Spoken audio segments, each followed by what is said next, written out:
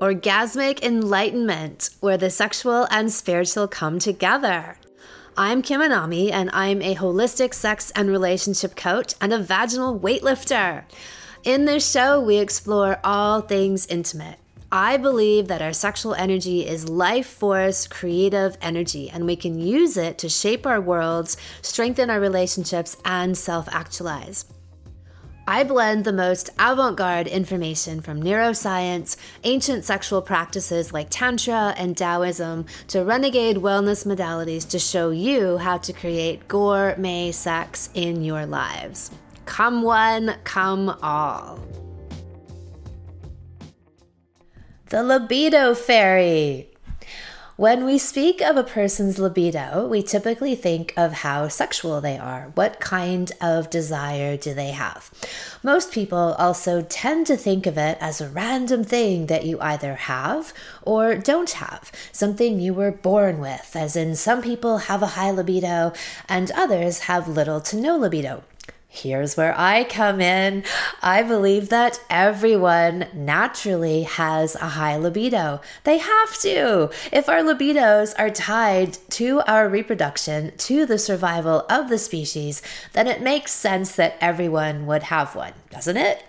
The idea of some people having a high libido and others not, and that's just the way it is, also fits the allopathic narrative of you not having any control about what goes on in your body. You are just the hapless victim. Or maybe the libido fairy came along and waved her wand and gifted some people with a salaciousness, but then skipped over you. I totally disagree with this notion. Everyone can have a voracious sex drive. Everyone does. If it's not apparent, then it's just buried under any number of blocks, beliefs, and traumas that have happened to a person. This is part of the Anami guarantee that everyone can. Every person has a ravenous libido. It may just be obscured and hidden under the surface. Let's say that you grew up in a religious household where sexuality was shamed. Do you really think that you would emerge with a healthy relationship to your sexuality? Or is it more realistic to think that you would have spent years trying to suppress it, even unconsciously, in order to conform to the messages you were given?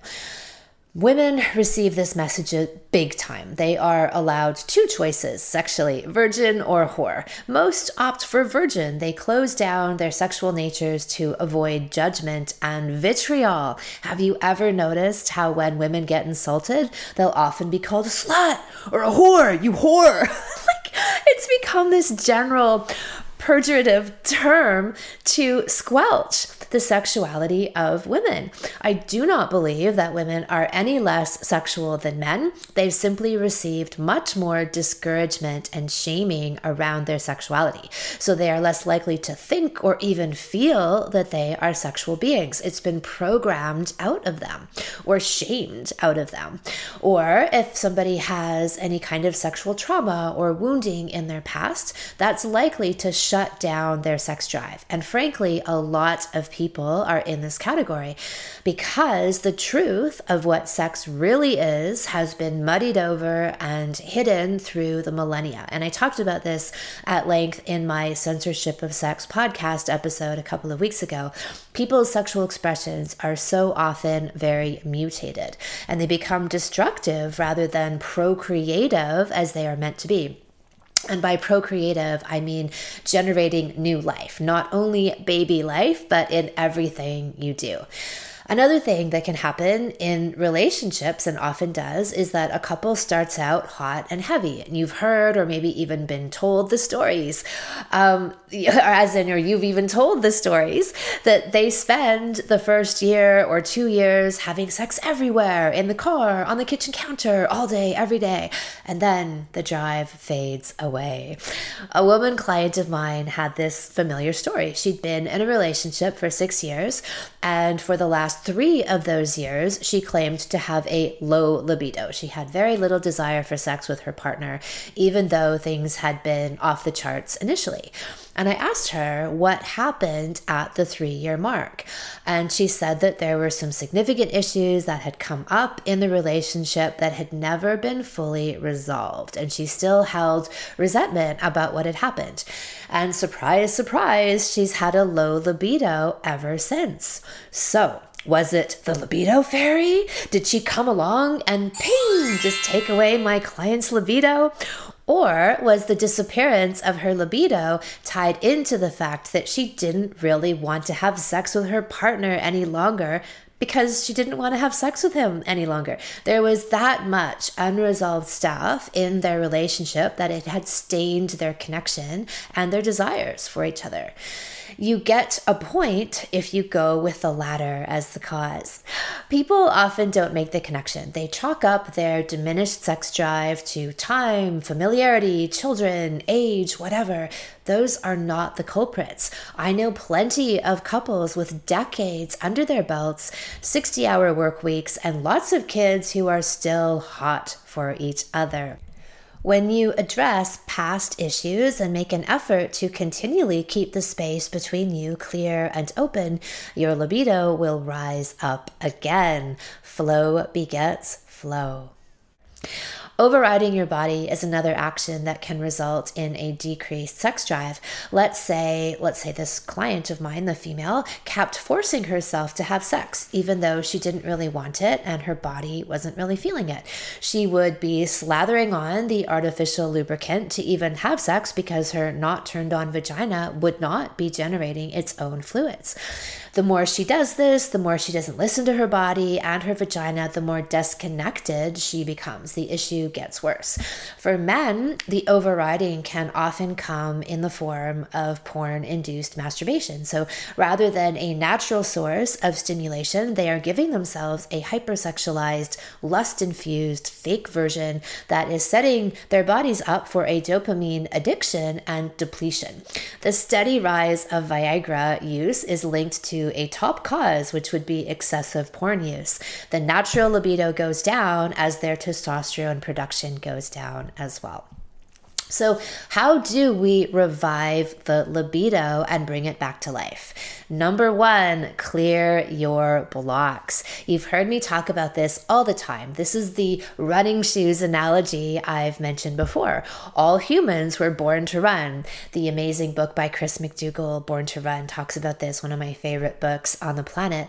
But what's messed us up over the years and the eons has been, wait for it, running shoes. There has never been a shred of evidence to show that running shoes with all of their complicated pseudo corrections have ever benefited us. On the contrary, they have messed us up. Our bodies, knees, and feet know exactly what to do. We've been running and fucking since the inception of our species. Any injuries or interferences have been layered over what we already naturally do. So we remove them. Much of my work is about this, finding and clearing away the debris. I call it demon hunting that has accumulated over time. These can be incidents of sexual abuse, unhealthy relationships, and limiting beliefs that we have internalized about sex. Secondly, we kickstart it. We get in motion. Just do it. Start having sex, whether you're with yourself or with your partner. Commit to a 30-day sex challenge. I have a YouTube video on how to set this up, but really, it's as simple as it sounds. Have sex every day for 30 days. Then you will harness Newton's laws of motion, of momentum. Once an object is in motion, it stays in motion. So unless you are so blocked up that you need to go back to step 1 and clear your blocks first, then commit to just fucking doing it. For many people, though, the act of prioritizing sex and committing to it sets in motion a new habit and a pattern in their lives. Their bodies and their brains get so high from all the sex that they now crave sex as a way to experience daily ecstasy. And who wouldn't want that? Thirdly would be boost it. I believe that the source of a low libido is mental and emotional. I do not buy the concept that there are just certain times during a person's life, like during part of their menstrual cycle or in middle age or after having a baby, that they naturally have a lower libido.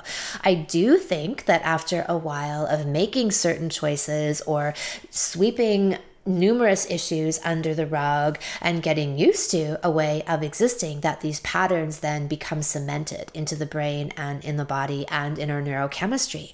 So we give the body a boost while we are doing the internal, emotional, and mental re-examining and healing. I've created a line of herbal tinctures, my sex nectars, that are scientifically proven to do exactly this. They are formulated with high quality, super potent herbs known for their libido boosting effects. We have a male and a female formula, as well as a tincture to help mend broken hearts. Yes, there is a herb out there meant to address and heal breakups. Our male and female blends both contain organic saffron, which is probably the most powerful libido booster and mood booster on the planet. It's been the subject of countless studies as an aphrodisiac and also has rivaled Prozac in its clinical trials for its antidepressant effects. So my main message here is that anyone can have a high libido. If you don't right now, it's because something has gotten in the way of it coming out in its pure, joyous, and voracious form. Your libido is your barometer.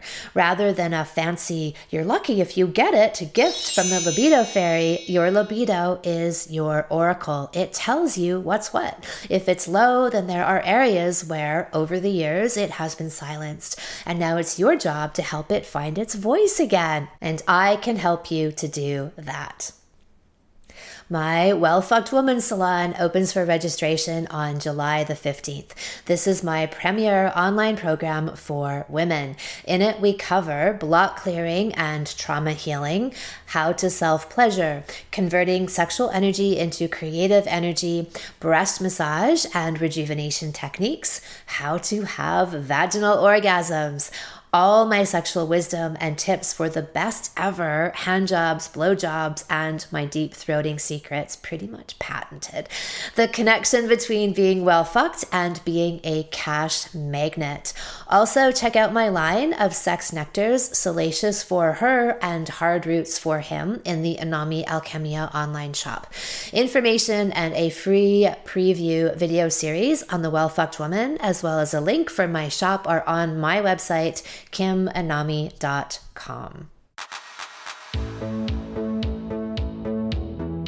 Thank you so much for listening. If you haven't already, subscribe and also leave a review. And send someone else the gift of a healthy libido and an off-the-charts love life by sharing this episode with them. We'll be back next week, and in the meantime, many happy orgasms.